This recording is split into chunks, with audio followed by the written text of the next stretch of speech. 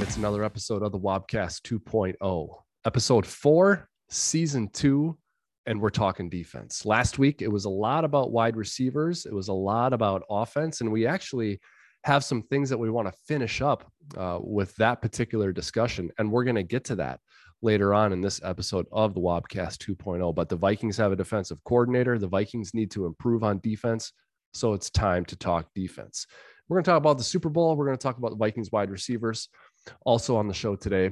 And to help me with it is the usual cast of characters. It's Gyles and Chase. Hey, fellas, how's it going?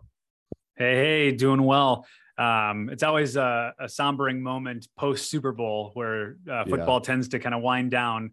Yep. I'm a huge football fanatic, so I love it when football is going. So on the inverse of that, I don't love when Super Bowl stuff starts to wind down. So excited for the offseason and to discuss what can be done for the Minnesota Vikings and getting them a little bit further to chasing a championship, but definitely disappointed that football's over. Yep, we are. I'm sure, Chase, you feel the same way. What was your Super Bowl activity, Chase? What'd you do? I stayed home and watched with Pops. So nice. It was pretty good, though. It was a fun Super Bowl, I thought. I thought it was entertaining, more than a couple other recent ones, for sure. I agree with that. And that is actually one of the things a note I had underneath the Super Bowl recap talking point. And we're going to get to that later on in the Wobcast. We're also going to get to finishing our discussion about Vikings wide receivers. If you remember last week, we dug into the Vikings wide receiver room, what worked, what didn't. And we took a look at some other teams' wide receiver rooms to see if there were stencils, so to speak, of how to make it work.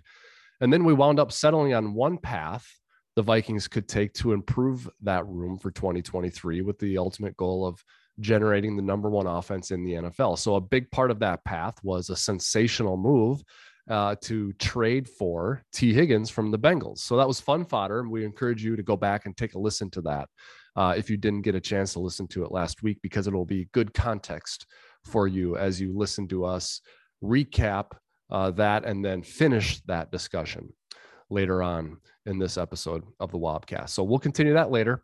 But first, we have a couple of items to get to, and we're going to start with defense. Guys, finally, after a couple of weeks of wondering who it would be, thinking it was going to be Brian Flores, but it never ended up being Brian Flores, the Vikings did land their man, Brian Flores, the people's choice, I believe, for their defensive coordinator. You know, you have an open position like that, and there are lots of candidates that come in to get interviewed or that are rumored. And that was certainly the case for the Vikings and their defensive coordinator position. But I do believe, Gyles, that Flores would have been the Vikings nation choice if they would have been allowed to vote on it. They weren't allowed to vote on it, but they still got the guy they wanted, Brian Flores. I believe that was probably the people's choice because he's a young, energetic guy. He's been a head coach before. I think, though, most importantly for Vikings fans looking for a change was Flores has the tag of being aggressive and semi-blitz happy, if you will. And I think that maybe might have been what drew people to Flores the most. Do you agree with that? I would agree with that. I think anytime someone gets aggressive, so to speak, people love that idea. Now, to also be specific, that's actually not the reason that I love him. Although I think that will benefit our team next year. And I think we're going to be able to achieve a lot more success. I don't look at that and say, well, because you blitz more, that's why I like you, because you can also get burned on those things easily as well. People don't often see the downside to being aggressive.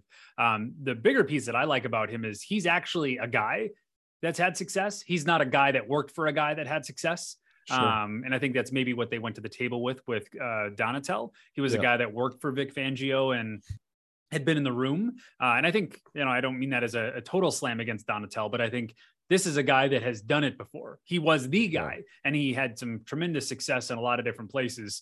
A lot of people don't remember, but he was actually the play caller in one of the past Super Bowls where the New England Patriots basically shut out one of the highest performing offenses in the league. So Rams. He has some pretty strong defensive chops that I'm really excited to see how he brings that into Minnesota.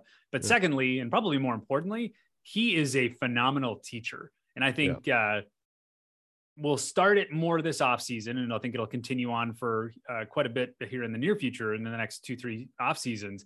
But we have a lot of young players, and I think we need someone like that in terms of a presence in the room that can help guide these players on both the macro level philosophies and the micro or minor level nuances to each position, and helping them really understand how to become a better player. So really excited for what he brings to the table. Yeah, I am too. And I didn't put a stake in the ground for Flores whatsoever. I don't know that he would have been my top choice, but I didn't think he was a poor choice. You know, I think there are pros and cons to it, just as there would be for any choice. You know, another thing I like though about Flores and the background, you're right, Gyles, that he's a guy who had success. He's not a guy who worked for a guy who had success. So I think that's a very good point, because that's what happens when you pluck certain coaches from certain coaching trees and they don't have success, and you wonder why. And it's like, well, what was his role with the coach who was having success? But if you look at Flores' background, it is with Belichick. And I think if you had to label Belichick as a 3-4 or a 4-3 guy, I think you would label him as a 3-4.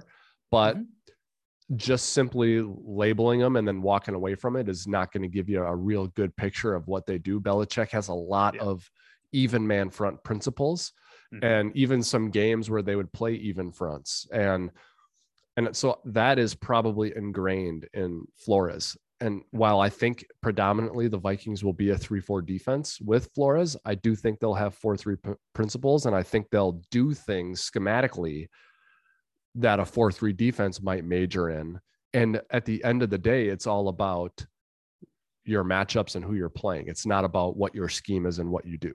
And I think Flores will bring that sort of flexibility and fluidity to the Vikings defense, on top of the other qualities and traits that he has that would make him a good coach that I mentioned before: young and energetic, head coaching experience, propensity for aggression, being a good teacher. I think all those things, are to his credit. Let's talk about, though, what is fair for an output here, because it's obviously an integrated sport game. It's a team game. I think most people, though, would say the Vikings offense pulled its weight for the most part last year, and the Vikings defense did not. And you are left then to wonder what would have happened if, instead of being the 30th or 32nd best defense, what if you were the 15th or the 20th? So let's talk about what's a fair expectation here. I think Flores comes in with high expectations. So I think the public will expect a significant jump. What exactly that means, I don't know. It can come in a lot of different shapes and sizes, but what's fair here? How do we want to judge it? They got to be the best defense in the division. They got to be top 10. They got to be top 5.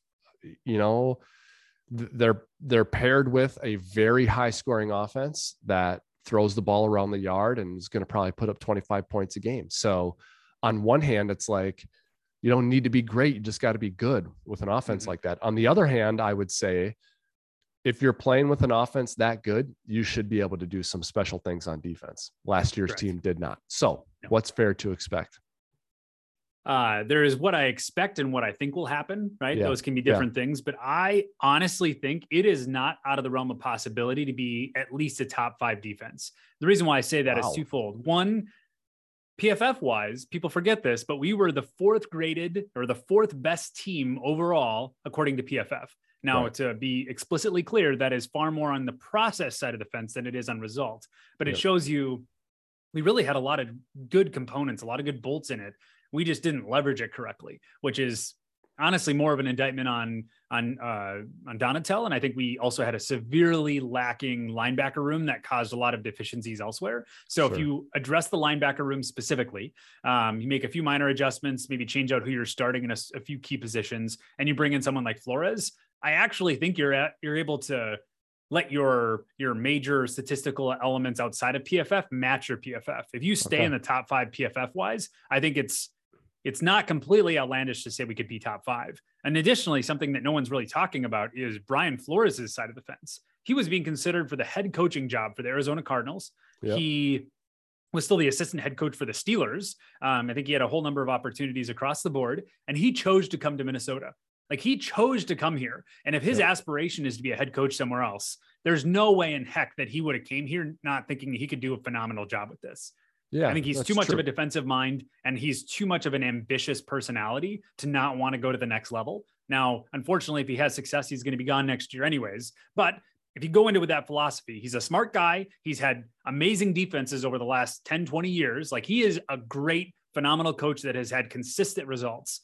A guy like that doesn't come to a place like this if he doesn't think he can do a good job. If he's trying to get a job next year, he thinks he can work with these pieces and make it phenomenal. So with that, I really think we have an opportunity. All right. So let's talk about top 5 or top 10 being the goal or the expectation. I really think that's fair, because as poor as they played on defense last year, I should say, as poor as the result was on defense last year, I don't think the fixes are that far away. I mean, there's a lot of reasons for that, but primarily the personnel is not all bad in Minnesota. There are some players that they need to move on from, that some of them are going to be hard choices to do that. But there's a lot of good pieces in place, and it's a matter of finding a way to retain them. In the case of like Zadarius Smith, I think it's a chore to afford him and retain him, or, developing the guys. You're going to be able to keep some guys, and now you got to develop them. So,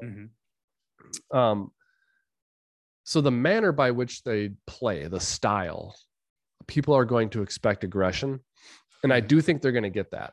But a stat that I found so interesting in the buildup to the Super Bowl this year was with regard to the Eagles, who had one of the better defenses in the NFL. In fact, they led the NFL in sacks.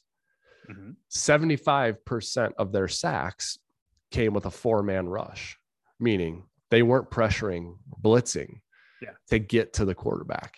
And the point is not the Vikings shouldn't be aggressive and blitz a lot. That is not the point at all. The point is, it's not as simple as just send more guys after the quarterback. It's not that simple, right? So whichever one you do, whichever way you go, you have to be able to execute it. And there are some key personnel moves I'm anxious to see how they handle it. That one of those is corner. I can't wait to see, like, are you able to keep Duke Shelley? What do you do with Patrick Peterson? Do you draft one in the first round? Can you develop Cam Dantzler? Like, I look at Cam Dantzler as a guy where I was probably out on Dantzler, but now that they have Flores, I'm very interested in Dantzler. Because if anyone can fix him, it's him. Yeah. I mean, he's got that background at that position, and he's got a guy with a lot of talent who's maybe a bit of a head case. So I'm all about seeing what Dantzler has. Whereas if it would have been Donatel who stayed, or Mike Pettin who they hired, I would have been like, I'd probably shy away from Dantzler, right? Yeah, time to hit the reset button in a few positions. Yeah, so there are some personnel things I'm excited to see how it unfolds, but I'm more interested in the scheme, the style, the chess of it. I'm more interested in the chess match than I am in, like, are they going to draft one, or who are they going to sign in free agency? To me, all that is kind of secondary. It's more about what's the scheme. What are you going to be asking Danielle Hunter to do? What are you going to be asking Harrison Smith to do? And I saw another really interesting stat, and then I'll let you get in here, Gyles, but it was something like Harrison Smith. I wish I should have kept it, but something about the number of times that Harrison Smith came in on a blitz. And there was a game that Brian Flores was coaching where their safety blitzed more than that in one game than Harrison blitzed this season. So I can't wait to see what the strategy is there. I know the exact stat you're referencing. I can't remember the exact number, but it's something very minuscule. It's like less than 10 the entire season, which when you contrast that over the averages for his entire career, night and day. Like we did not leverage Harrison Smith in the way that he is best leveraged, because he's a highly intelligent player. If you can let him decide pre-snap how he's going to go tackle things and give him that flexibility, that's where you're really leveraging the true strength of Harrison Smith. So I'm really excited to see what Brian Flores does with him. I think it all but guarantees that Harrison Smith is still on the team. Now, I think cap hit wise, I think they were going to ask him to go take a pay cut anyways and keep him, because that's the most advantageous route for the Vikings. But I really think that will now be a strength under our defense, in contrast to where it was last season. The biggest position, though, is middle linebacker. And I'm really excited for Brian Asamoah, specifically under Brian Flores. I think the Bryans are going to pair up and do some phenomenal things, because I've said it before, I'll say it again. I mean, when we get to the back half of last year, we started to play a lot more man coverage, which is exactly what Brian Flores is bringing in. Now, someone like Duke Shelley, he's more of a dog mentality. He was physical enough to be able to keep up with that. He's not necessarily the size that you would want for a cornerback. He's very small. He's only like 5'10". So he's a small guy, specifically for cornerback, but plays aggressively and did really good considering his size. And I would say Patrick Peterson did above average at that, but he's getting slow because he's a little bit older. All that to say, our coverage did improve at the end of the season, and our defensive line was, I would say, similar to where it was before. It declined a little bit, and that was partially due to injury. But the point is, we were doing okay from the front, and then we were doing pretty good from the back. But the issue was we were doing horribly in the middle, where they were able to get these little chunk plays off before 2.5 seconds, and our defensive line didn't have time for plays to develop. So if you can fix the speed at the middle linebacker room, I really think that helps fix everything else, because we did improve in a lot of categories once we started playing man. I think that's probably why they're bringing in Brian Flores, because they said, well, we were leaning in a positive direction towards the end of the season here. Maybe not necessarily the Giants game, but we were leaning in a good direction. Let's try to lean into that and go bring in someone that is specializing in this category. Yep. Totally agree with that. You know, the other thing too, that's gonna, as you were kind of talking about that, I got to thinking an advantage of, so you have a transition at defensive coordinator. Mm-hmm. Your options, your replacement is going to be one of two. It's going to be someone that you promote from within your organization, or it's going to be someone from outside. Mm-hmm. Unless that person from the outside is someone who was recently with you, left, and now has come back, unless that's the case, the advantage that the person from the outside will have, or one advantage that person will have, is not have a prejudice of opinion on a player, right? Because it's like, you know, we drafted player X 3 years ago, and my report on him was shining. He ended up not being very good, but like, I'm married to my opinion of him from the first, and I want to vindicate myself. So I might make a bad judgment on keeping him because of that prejudice.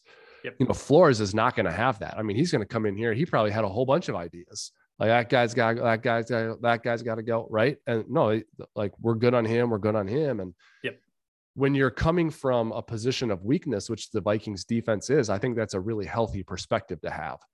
Yeah. Right. And so it's almost like I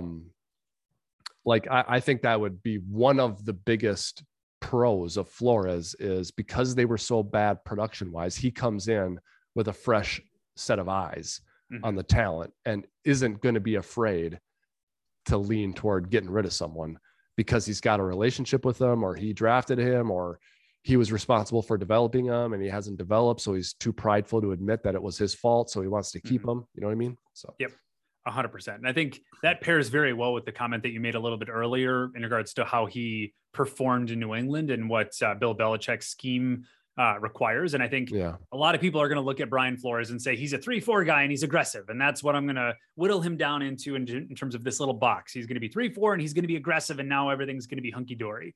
And although I do believe those two things to be true in a certain number of snaps, if you look back at the track record, whether it was in New England or in the Dolphins, he is someone that took the players that he specifically had and adapted his scheme to those players and achieved success that way, versus I have absolute philosophy-driven elements for how we want to play defense, and let's go find the rest of the guys. That can work. It just takes a multi-year process to be able to do that. And I see him far more as let's adapt our scheme to fit the players. And I'm really excited for what that does for our team, because it wasn't that way under Donatel. Yep. Let me ask you this then. You mentioned that you think that Flores, although he's going to come in with fresh ideas and there might be a big change in personnel, you mentioned that you believe the Flores addition means Harrison Smith stays, which I think you're right. I also believe that ideal state for the Vikings, both Zadarius Smith and Danielle Hunter are here. Do you agree? Okay. I agree. Even at their current cap hits, they're both criminally underpaid. They're both at a $13 million cap hit, which I get that we're cap strapped. But if you were to look at that in a vacuum, those are very small cap hits for how great of edge players they are. Okay. Pay them. No questions asked. Let's say those three guys are in. I'll grant you've already said Asamoah over Kendricks. So there's probably a savings there. But if you're telling me that Harrison, Daniil, and Za'Darius are here, I am saying then there needs to be some bargains elsewhere, personnel wise. So tell us what you think some of those are. Who are those guys?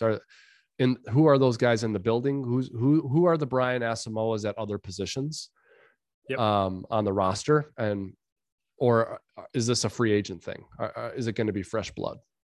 I think it's a little bit of both. I do think the entire conversation is predicated on what you do with Kirk Cousins long-term. And that is not even meant to be a shot at him. I know a lot of people like to speculate, oh, is Kirk going to be gone this season, off season?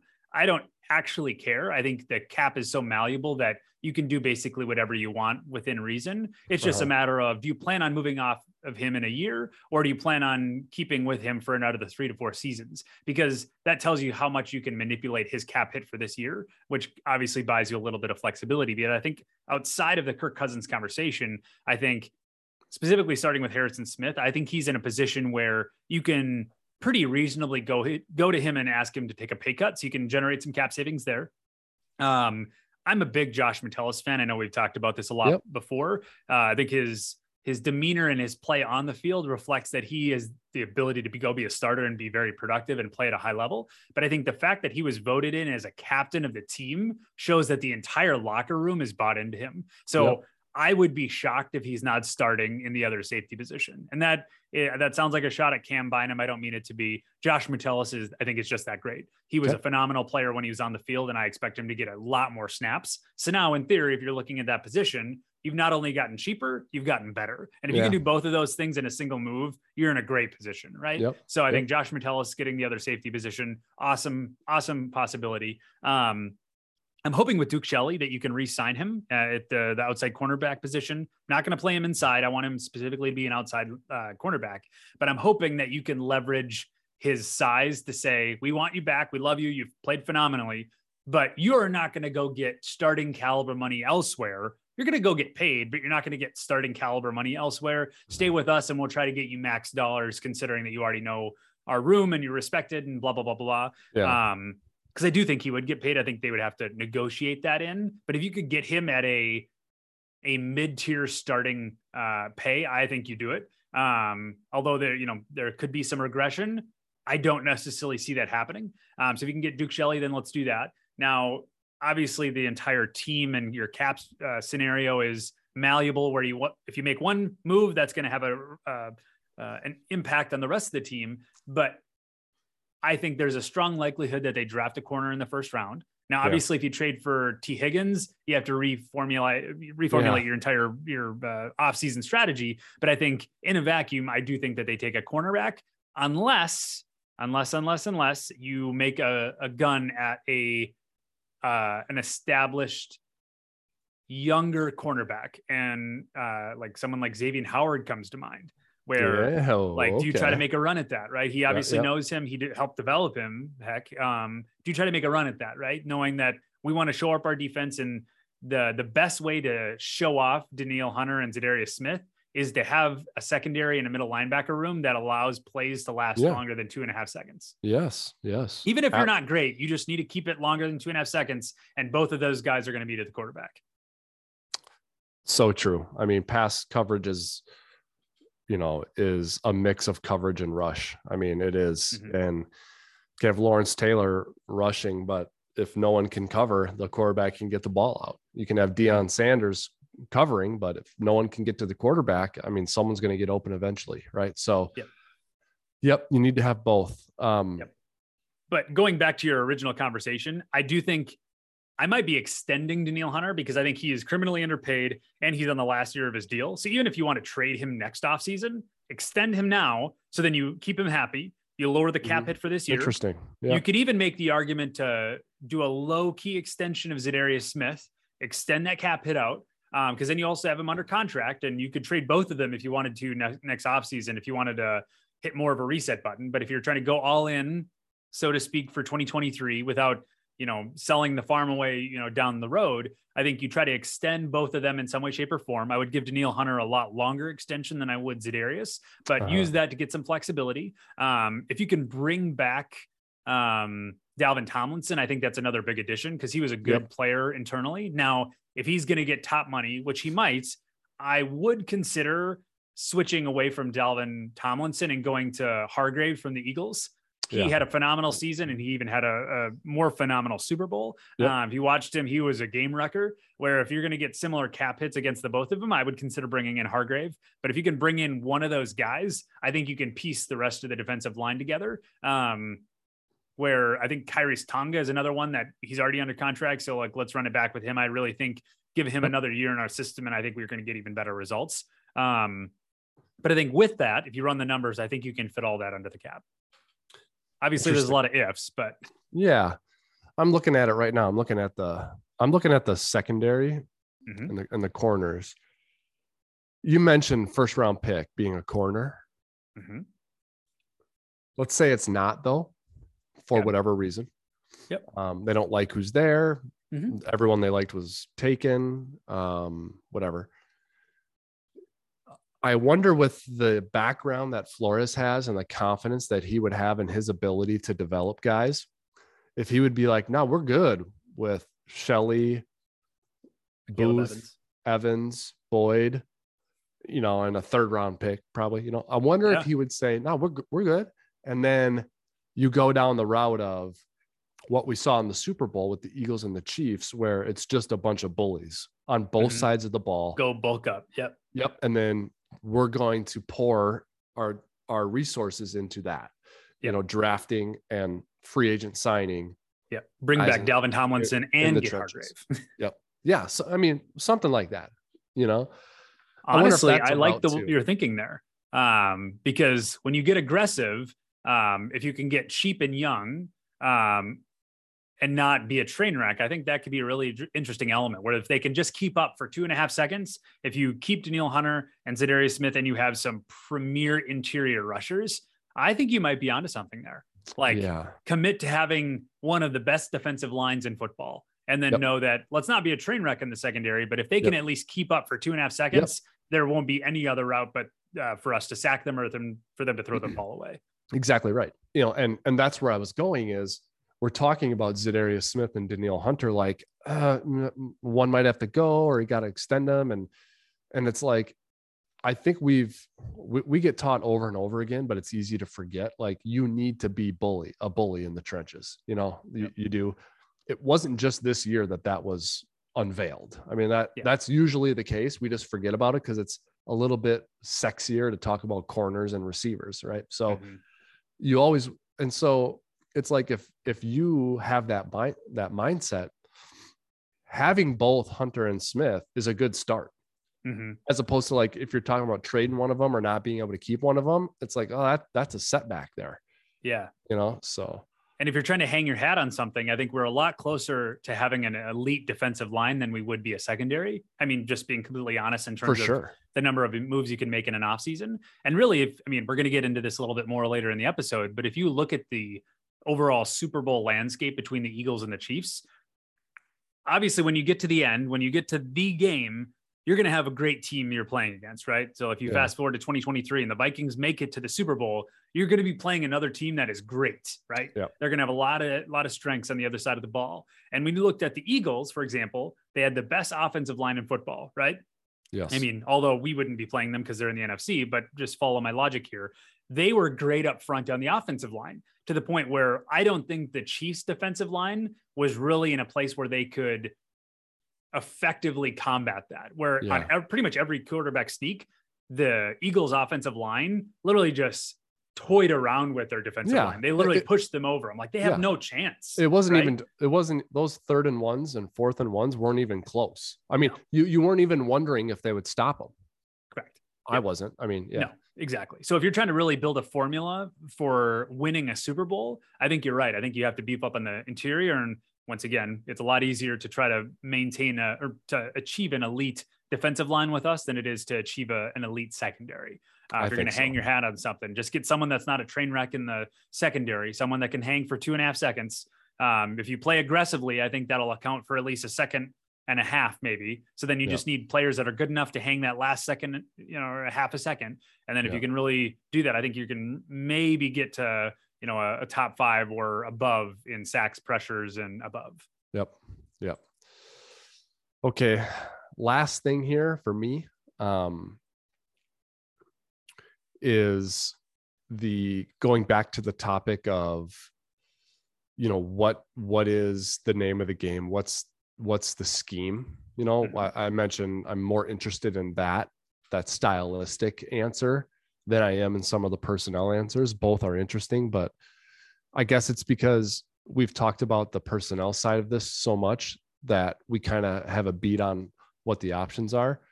I really want to know what the scheme and style is going to be. And as simple as, does Daniil have his hand in the dirt or is he standing up? And are you going to be asking Smith and Hunter to cover as outside linebackers, or are they primary rush guys? Are you going to do something in the exotic way that we saw, the 3-4 version of an exotic look, similar to what Mike Zimmer would do in a 4-3, where he would have 2 linebackers in the A gap and Harrison Smith on the line of scrimmage outside of an end.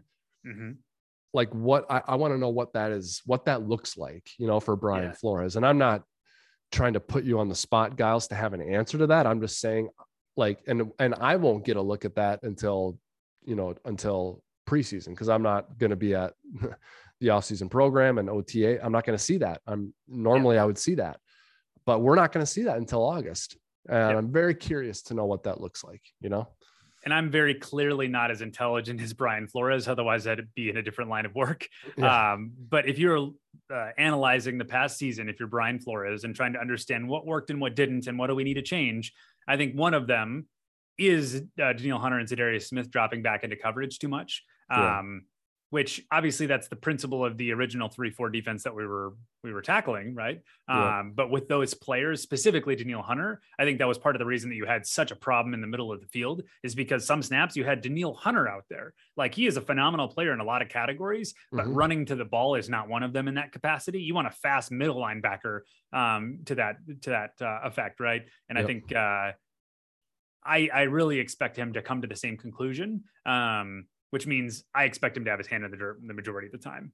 But maybe we'll see something different, but that's my assumption here. But that's what's really exciting about this offseason, is that we get to speculate and then see if it comes true come season time. Yep, that's right.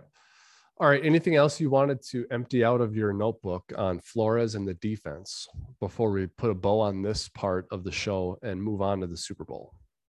I think lastly, if we're thinking about the moves you need to make to become a top 5, top 10, or even a number 1 overall defense, the route to get there isn't as long as many people think. Bringing in Brian Flores is already making you light years better. I truly expect, even if we were truly horrible last year, that Brian Flores would get us back to even or get us back to average. And I think our personnel is actually way better than most people realize. So agreed. I think if you make a few changes, make Brian Asamoah the starter, put in Josh Metellus as a starter, you're instantly going to get faster at those positions. Have a few 1 to 2 marquee free agent signings. Sounds like maybe we're in agreement that we should do that on the defensive line. Dalvin Tomlinson, Hargrave from the Eagles, maybe both of them. That I think we actually have a chance of getting to top 5. And if you make the assumption that the offense, even if it stays exactly the same as it was last year, personnel wise, they're going to take a step forward performance wise, because it'll be another year in a system that they're familiar with.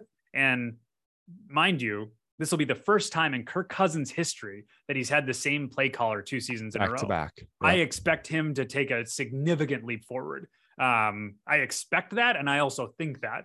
I really think that we're going to have a phenomenal offense next year. So if you pair an improved offense that was already pretty good in a lot of categories, and you pair up with a top 5 defense, I think you might seeing us performing come February. Yeah. That's a great formula. And we talked about this with specific regard to the wide receiver room. And we were talking about what are the keys to having great production there, to having the best wide receiver room, or to having productive wide receivers. I said, you need a system, You need the quarterback and you need talent at wide receiver. And you talking about Cousins having the same play designer and play caller for 2 years in a row, that is speaking to the system component of that. Having a system. Yes, Cousins has pretty much always been in the same system, but it wasn't his system, right? It wasn't his. He was playing in someone else's. He was playing in Shanahan's, right? He was playing in Kubiak's. He was playing in Stefanski's. So, or whoever, you know, but now this is becoming his. It's O'Connell's, but it's his, right? Like now 2 years in a row, he can say he'll always say this is ours. But I mean, now it's becoming the Cousins system when you do it 2 years in a row, 3 years in a row. And because his head coach is the offensive coordinator and play caller per se, as long as Cousins is in Minnesota, he's going to have this 100%. You know what I mean? Because he's not playing for a defensive head coach where the offensive coordinator changes. So does the whole offense. Now, if Wes Reynolds, who is the offensive coordinator, leaves, it doesn't matter who comes in. It's the same system. That's why it's so beneficial to have an offensive head coach. All due respect to all the defensive guys. It's a lot harder to replace the offensive guy than it is the defensive guy. Absolutely. Neither are easy, but I'd much rather replace the defensive guy if you're going to have success. And I think if you analyze Kirk Cousins, he is very clearly an overthinker. I mean, everyone has strengths and weaknesses. He has a lot of strengths, but one of his weaknesses is that he's an overthinker. Sometimes it's even a strength for him, but looking at it in a negative light, he is a guy that tries to second guess what someone means, where he overanalyzes things. He's a highly prepared individual. So if you pair that with a second year in a system, he's going to learn that secondhand nature with Kevin O'Connell that much better, where he's now going to second guess things even less than he typically would be, which is where I think you unlock Kirk Cousins' true strengths. When he's not getting inside his head thinking like, oh, well, I think you want me to do this, or I think you want me to do this. He's viewing his entire approach, so to speak, on what do you want me to do? Right. Some people look at that as a negative. I actually looked at it as a positive. He's a Navy SEAL and he'll go do what you ask. But sometimes there's a lot more nuance in things, right? Where I'm asking you to throw this ball. Well, did you mean it this way or did you mean it this way? And if you can really fine tune that and have him even better understand what Kevin O'Connell wants going into year 2, that's kind of one of the reasons that I think he's going to take a big step forward. Yep. All right.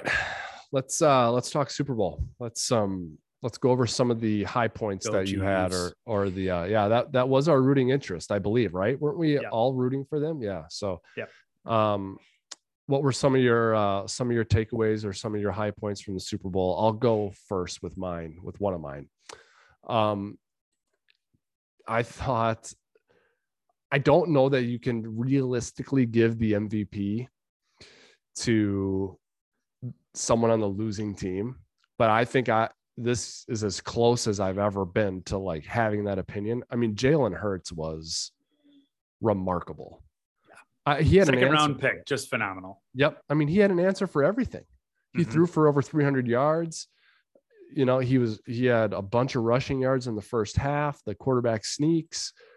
I just was a wow performance for me. And although I was not rooting for the Eagles, I find it very easy to root for Jalen Hurts.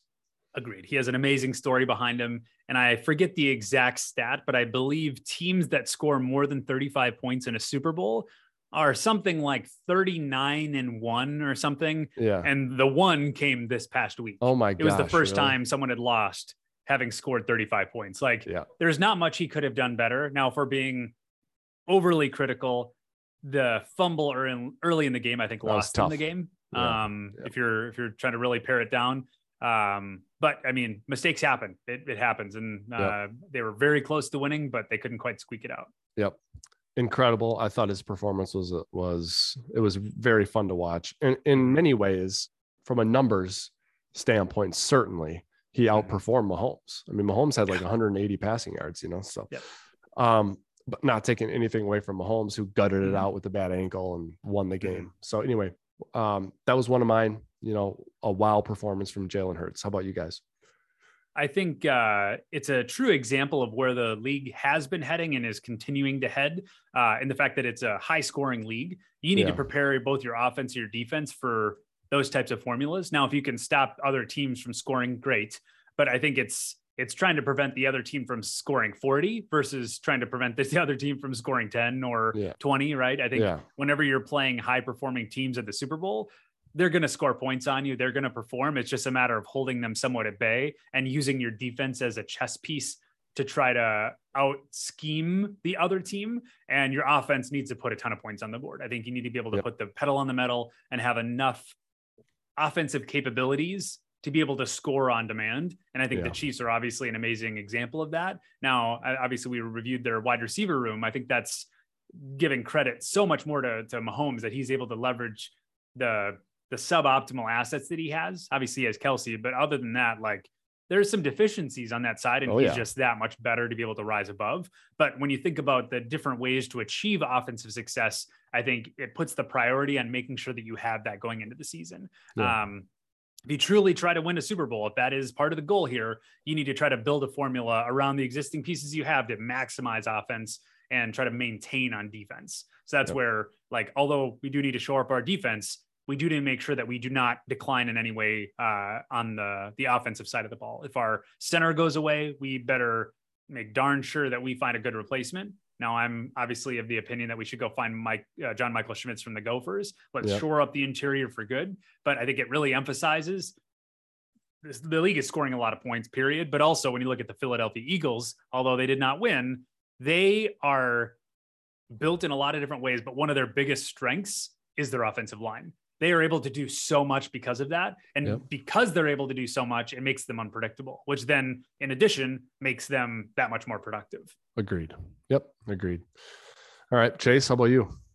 Yeah. I agree with the Jalen Hurts, everything you said about Jalen. I thought he played phenomenally. But the other guy that I really want to touch on is Devontae Smith.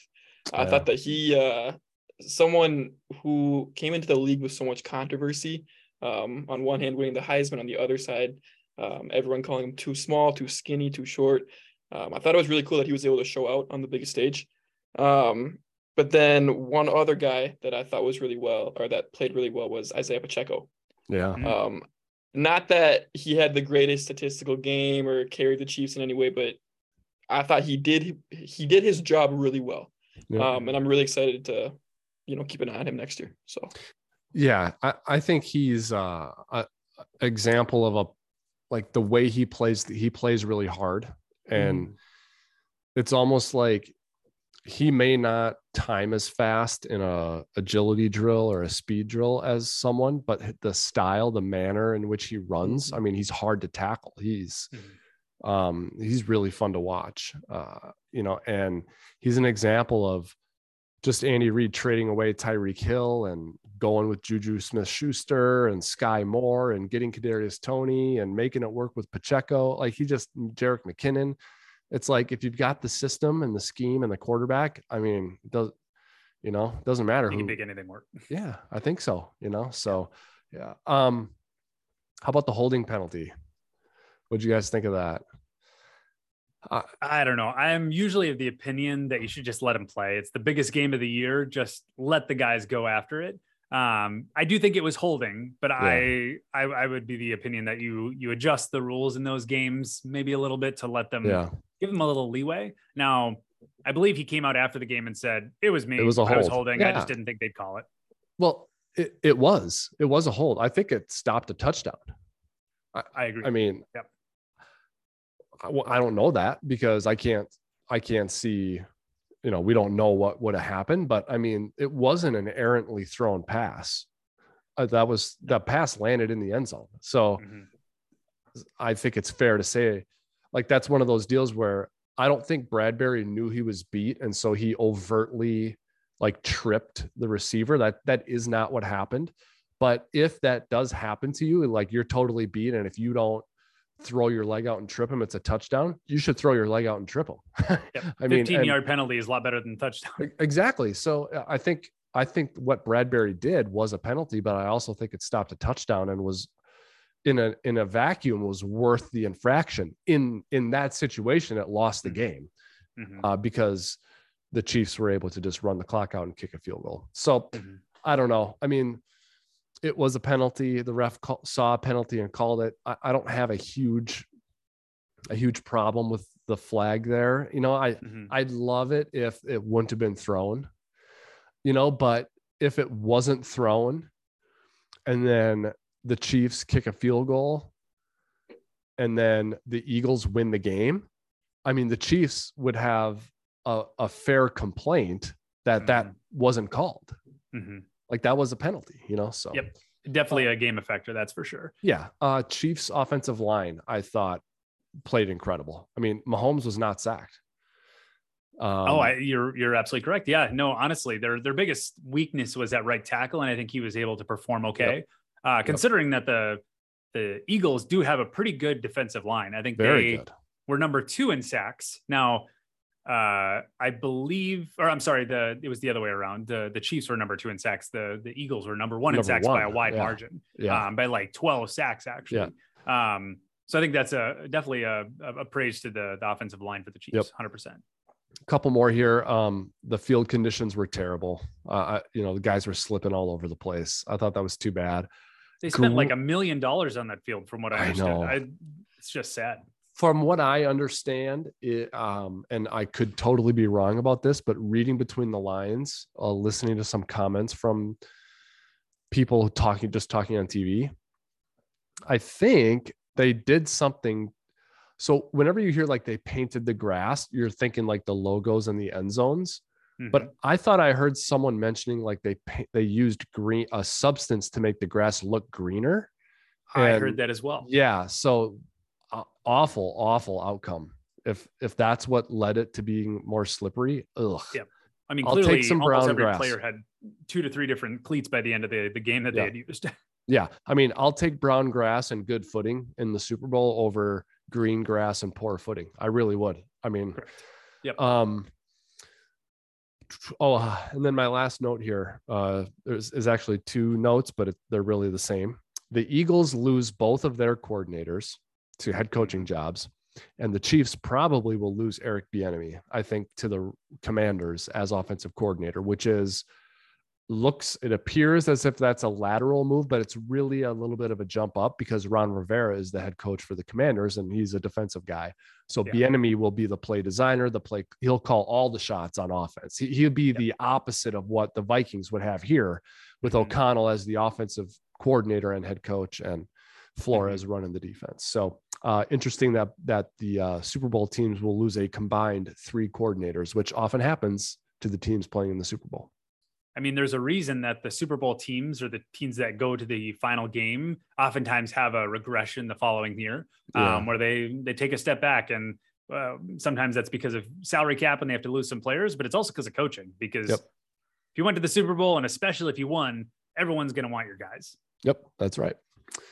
All right, let's close the show by closing, for now, our discussion on the wide receivers, guys. And we'll pick up kind of where we left off last week. We cleared the way for a pretty sensational move for the Vikings to acquire T. Higgins in a trade. And the line of thinking there was, when you're constructing your wide receiver room, how did you get there? And we talked about the Bengals, who really got there in a grassroots fashion, drafting all 3 of their top 3 receivers. Then we talked about teams like the Dolphins and the Eagles, both of whom, yes, did draft good receivers. The Dolphins, Jalen Waddle, as an example, the Eagles, Devonta Smith, as an example, but they also both went the unnatural route of acquiring one. The Dolphins acquiring Tyreek Hill in a trade, the Eagles acquiring A.J. Brown in a trade. And then the third approach was sort of like, it doesn't matter who you got because you got Rodgers or you got Mahomes or whoever, right? So it's like you can throw whoever you want out there. So, and we're talking about, if the Vikings go the way the Eagles and Dolphins went, here's one thing they could do. You already drafted a great one in Jefferson, go acquire one in a trade and get T. Higgins, right? So that's sort of what we talked about last week. Let's sort of put a bow on this, because we believe, speaking for us guys, we believe that if the Vikings do not get substantially better production from wide receivers not named Justin Jefferson, the team as a whole will regress, because scoring points, offense, QB wide receiver is what this team hangs its hat on. So that better be a high rung up on the coat hanger, right? And so how do we make sure that rung is as high as it can get? And that's sort of where I'll stop recapping it. I see a lot of mock drafts giving the Vikings Jordan Addison. So would a first round wide receiver be acceptable to you guys? Or are you more of the, let's do what the Dolphins did and the Eagles did and go get one via trade or free agency? Obviously there's different ways to crack the egg. And let's say that you make subsequent moves on the other parts of the team that allows you to not, or prevents you from not getting T. Higgins. And you say, we have to go improve via the draft. Honestly, there's 5 names in my opinion that I would try to go after. Okay. Although Jordan Addison is definitely on that list. I would actually say he's maybe 3rd on my list in terms of who I would pick if I have my pick of the litter. Are you ready to unveil the others? Let's do it. Honestly. Okay, go. Well, I'm going to start at number 5 and we'll work our way up.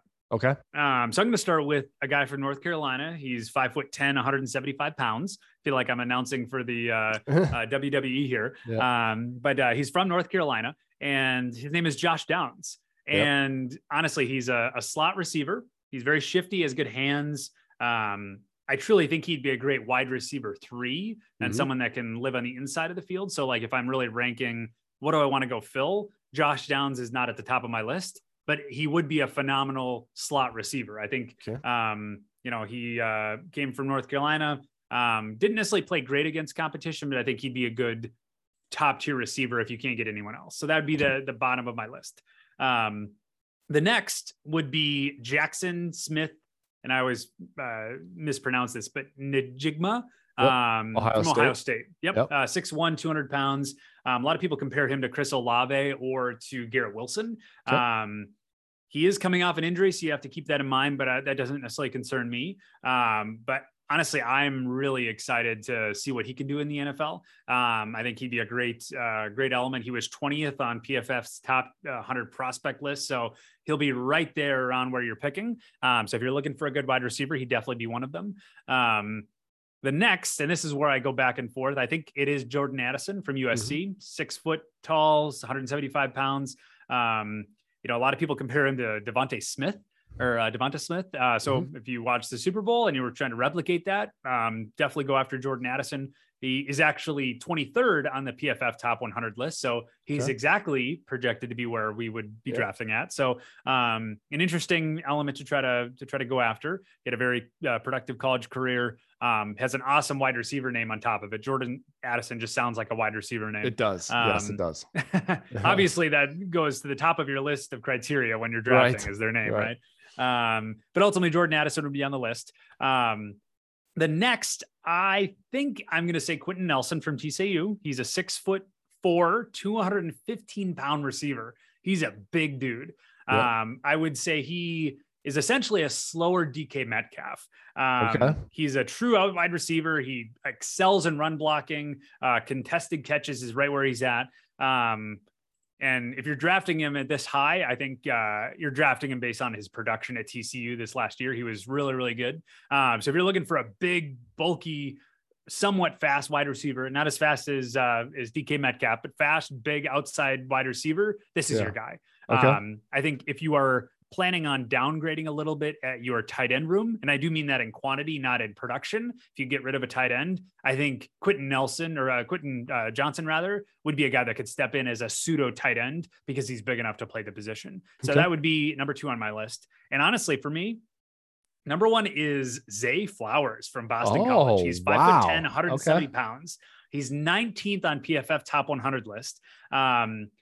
Honestly, I was talking to a friend of mine. He's a data scientist, and he compared him to a Walmart version of Deebo Samuel. Okay. And if you're looking at what could help our offense explode in the 2023 season, having a versatile player like Deebo Samuel or like Zay Flowers, I think makes you so dimensional. It gives you so many different ways that you could leverage him. Now, obviously, he's a wide receiver that could play more of the aggressive style versus a running back that can play wide receiver. But I really am intrigued by a big, stocky, thick wide receiver that I think very explosive, has a tremendous upside, was very fast. I think you could get a lot of benefit out of that. Now, obviously, when it comes to PFF's top 100, Quentin Johnson is a little bit higher on the list, but Zay Flowers is where I'm going number 1.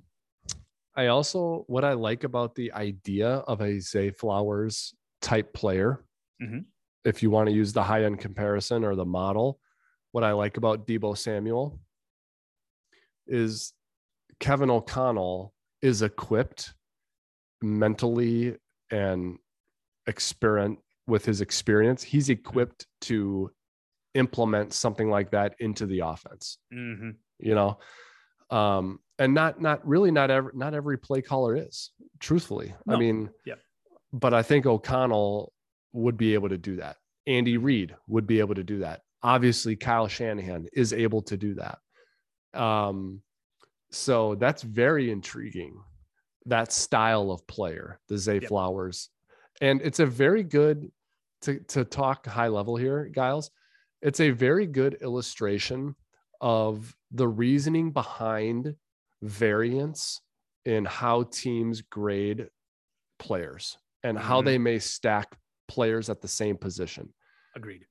A team with a very heavy offensive influence or offensive focus likely will rate Zay Flowers higher than a team that does not have that influence on offense. You want something more out of the box that you can just run with. Yes. So that's really interesting, because the list I am referencing as we're talking about this is not as high on Zay Flowers as you are. Nor are they as high on Zay Flowers as PFF is. However, they probably are looking at it from a number standpoint and a ranking like just from a very black and white standpoint. The way I think you look at it and PFF looks at it is the way an offensive coordinator or a play designer would look at it. And there is so much potential there with Flowers, so much versatility there that increases his ranking in your eyes. So very interesting. And I'm excited to put my eyes on Flowers when he's doing things like the combine or the pro day. And then eventually we'll carve out some time in the schedule to maybe watch some tape, but I'll be excited to watch him. I don't believe I ever saw him play a game on TV. I don't know that I watched Boston College play a game in the last couple of years. So I don't have any, natural opinions on him, but I'm excited to watch him play. If the comparison is Deebo Samuel, that's fun. Yeah. If you can go grab that and actually achieve that type of potential, you do whatever necessary. I know there's thought about us trading back to try to acquire more capital, but if he's there at 23 right now, unless something changes during the combine, I think I take him. Now, if John Michael Schmitz is there, oh boy, you really put me in a pickle. But I think he is going to be there. I really think he will be as well. I mean, he is going to be there, but so you're really going to have to try to decide how you want to tackle things. But I think both of those players are phenomenal. But in the vacuum of wide receiver, I think Zay Flowers is where I want to be. Now, there's a lot of speculation that there is going to be an aggressive amount of trades in this draft. I think it's going to start with the number 1 overall pick. To be honest, I think the Bears are going to trade out of that. I think that's getting moved. Yeah, I do think so. Now, they don't need a quarterback. I might be proven wrong, but I really think that's going to have a ripple effect across all the rest of the league, where people are going to realize, oh, my drafting strategy is now out the window because I was expecting them to go first and take this player, and second was going to take this player. So you're going to see people that are going to be trading up to then get above where they thought they could get a player that they really want or need, and that's going to send a ripple effect throughout the entire first round. So all that to say, in that amount of shuffle, there's a chance that some of these good wide receivers get pushed down the draft board because quarterbacks are going to go early. There's going to be run at certain positions that I think wide receivers specifically as a position for this draft will downgrade a little bit towards the end of the first round. Interesting. So another interesting part about the way we talk about this the last couple of weeks, the way we have is, last week the discussion last week was really about this sensational move to acquire a wide receiver via trade and to emulate the model the Eagles and Dolphins recently used and to go get T. Higgins. And then we were exchanging messages after we recorded saying, hey, here was the AJ Brown deal. They gave up this for him. And then it was 4 years, 100 million, 25 per year. Would you do that for Higgins? And so, and when we were talking about this, and then a couple of days afterwards, guys, I was like, I kind of like that. I'm kind of in on that. They should maybe think about doing that. Okay. A week later, we're talking about Gyles' 5 favorite receivers in the draft and, the way the Bengals do it. And it's all grassroots and natural. And now I'm kind of like, I kind of like that. Like use all your free agent resources and trades and all of that and go bulk up on the interior and just do the receivers naturally. So it just goes to show you, like you said, Gyles, there's more than one way to crack the egg. And, we spend an hour recording and a few more hours, like preparing for the show, texting each other, emailing each other. Right. So, but I mean, we're in a few hours of amount of time that we're dedicating to this. And we have that variance of opinion where we can be really excited about one way and then equally as excited about the other. And we're not even running a team. So when you're running a team, if we're spending a few hours on it, I mean, they're spending, 100 hours a week on it. And they have to get to a point where they decide which route they're going. Correct. They can't jump back and forth. They have to start the wheels in motion to go down that route. And then they have to execute at every step along the way. And it's a difficult, long, hard process, and with a lot of variables. Exactly. And a lot of consequences.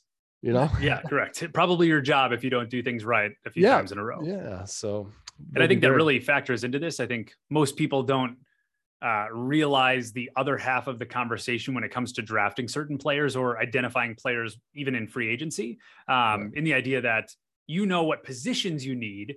And I can either go get T. Higgins or I can go get Zay Flowers. I also have a need at center. I can either go acquire someone via free agency, or I could go draft John Michael Schmitz. Internally right now. What do I feel most comfortable evaluating, and what is the risk reward ratio where I'm taking a risk on Zay Flowers? I think he might be Deebo Samuel, but he could also be Laquan Treadwell, right? Like he could be a complete bust. Well, if I feel very prepared from a wide receiver room standpoint to draft and identify those people, then take a stab at the draft where you feel like you have a pretty low variance between where I think he is and what he could be. Even if he's not as good as I think he is, he'll still be at least this, right? Versus if I don't feel like I can do that with the offensive line, always go towards the sure thing when it comes to those positions. Wherever you feel like you have an above average ability to identify, lean into that, right? That's where I think the Vikings respectfully did it wrong these past few years when it came to the offensive line.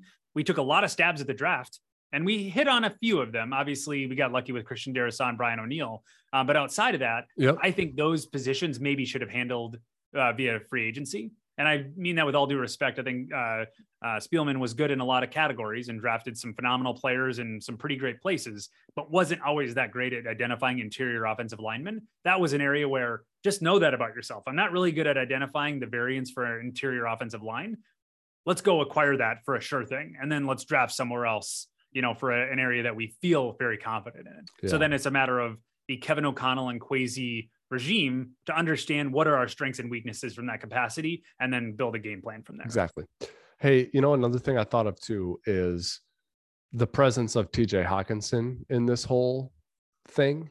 It's almost like that idea of go out and sensationally acquire a WR2 like T. Higgins or, obviously AJ Brown for the Eagles is their number one, and Tyreek Hill for the Dolphins is their number one, but go out and get a second guy in a sensational way. They kind of already did that with Hawkinson in a way. That's fair. Because if you want to count Hawkinson as your 2 and then KJ Osborne and Zay Flowers and Jalen Naylor combining as your 3, that's kind of as strong as a really big 1 and 2 and kind of a no one at 3. So just something to think about there, because I think you are better as an offense if Hawkinson is getting a bunch of targets. Like I absolutely, he's not just like your run of the mill tight end. No, like he's give him a full off season. I'm expecting him to be a top 5 tight end. In pretty much every statistical category. Yeah. And I don't want to go too far on this and call him a special player, but like Hawkinson was a great fit here. I mean, they had a vision for what they wanted out of that position. They went and traded for it and got it. And so when we're talking about building the wide receiver room, let's really think of it more as we're building the pass catcher room, and include Hockenson in the inventory of what is already on hand. And maybe that dissuades you from, oh, let's go all in on T. Higgins, That's fair. and do it more naturally via the draft, which allows you to save capital, draft capital, and cap room to go and address other areas like Javon Hargrave or whoever Brian Flores wants to get up, James Bradbury, right? So whoever. So one thing to remember is Hockenson is in tow. Yep. I think that is a very fair point. And heck, I mean, even with retaining the wide receiver coach, who is probably one of the best, if not the best wide receiver coaches in the NFL, I think you could potentially try to maintain your first draft pick, spend it on John Michael Schmitz, specifically. There's a few different ways to acquire additional picks for this draft. Even if you don't, using your second round pick to try to go after a wide receiver, if you feel like now with our wide receiver room and our coaching, we think we can even take a day 2 pick and make it a phenomenal thing. I wouldn't be against hearing that if we can actually be productive, but it's really about your ability to predict it, because I mean, this is just a 1-year sample size, so take it for what it's worth, but we drafted Jalen Naylor and he did very, very well considering the limited snaps we gave him. And we got him in the 6th round. If they can do that with the 6th round, imagine what they could potentially do with the 2nd, both in identifying, hey, here's where you're currently at, and this is what we can do with you. So if you're really thinking about the most efficient use of spend across the team and more specifically in the offense, I wouldn't be against taking that strength and exercising it in the 2nd round and leaving the 1st round for either cornerback or the center. Sure. I'm with you on that. Totally agree. All right. Anything else to get to here for wide receivers before we wrap it up? No, it's going to be a fun draft. It will be. And we got a lot to get to before the draft, including combine, which is coming up before you know it. Actually, the Super Bowl gets pushed back, it seems, all the time, and it just brings it closer to the combine. So that's sort of the next tentpole event on the NFL calendar is the combine, but we got a couple of weeks before that. So we'll be able to preview the combine in upcoming episodes and continue to take a closer look position by position at the Vikings roster. And that is what we will do next week on the Wobcast 2.0 is we will select another position to drill down on. We'll go through what worked, what didn't, where it needs to get better, who's set to return, who will no longer be with us, and who we think the Vikings could go out and get via the draft, trade, and or free agency. But for today, that's going to do it. This episode of the Wobcast 2.0 is over. Thank you for listening. And remember, you can go find all of our former episodes and future episodes wherever you find all of your favorite podcasts: Google Play, Apple Podcasts, Spotify, and YouTube, among others. You can also find us on Twitter at Wobby. We would love for you to engage with us there. Let us know what you think, what you want to hear about, any ideas for the show or opinions you have on the team. Let us know. Join the conversation. On behalf of Gyles and Chase, this is Wobby signing off for now. We'll talk to you next week. Skol Vikings.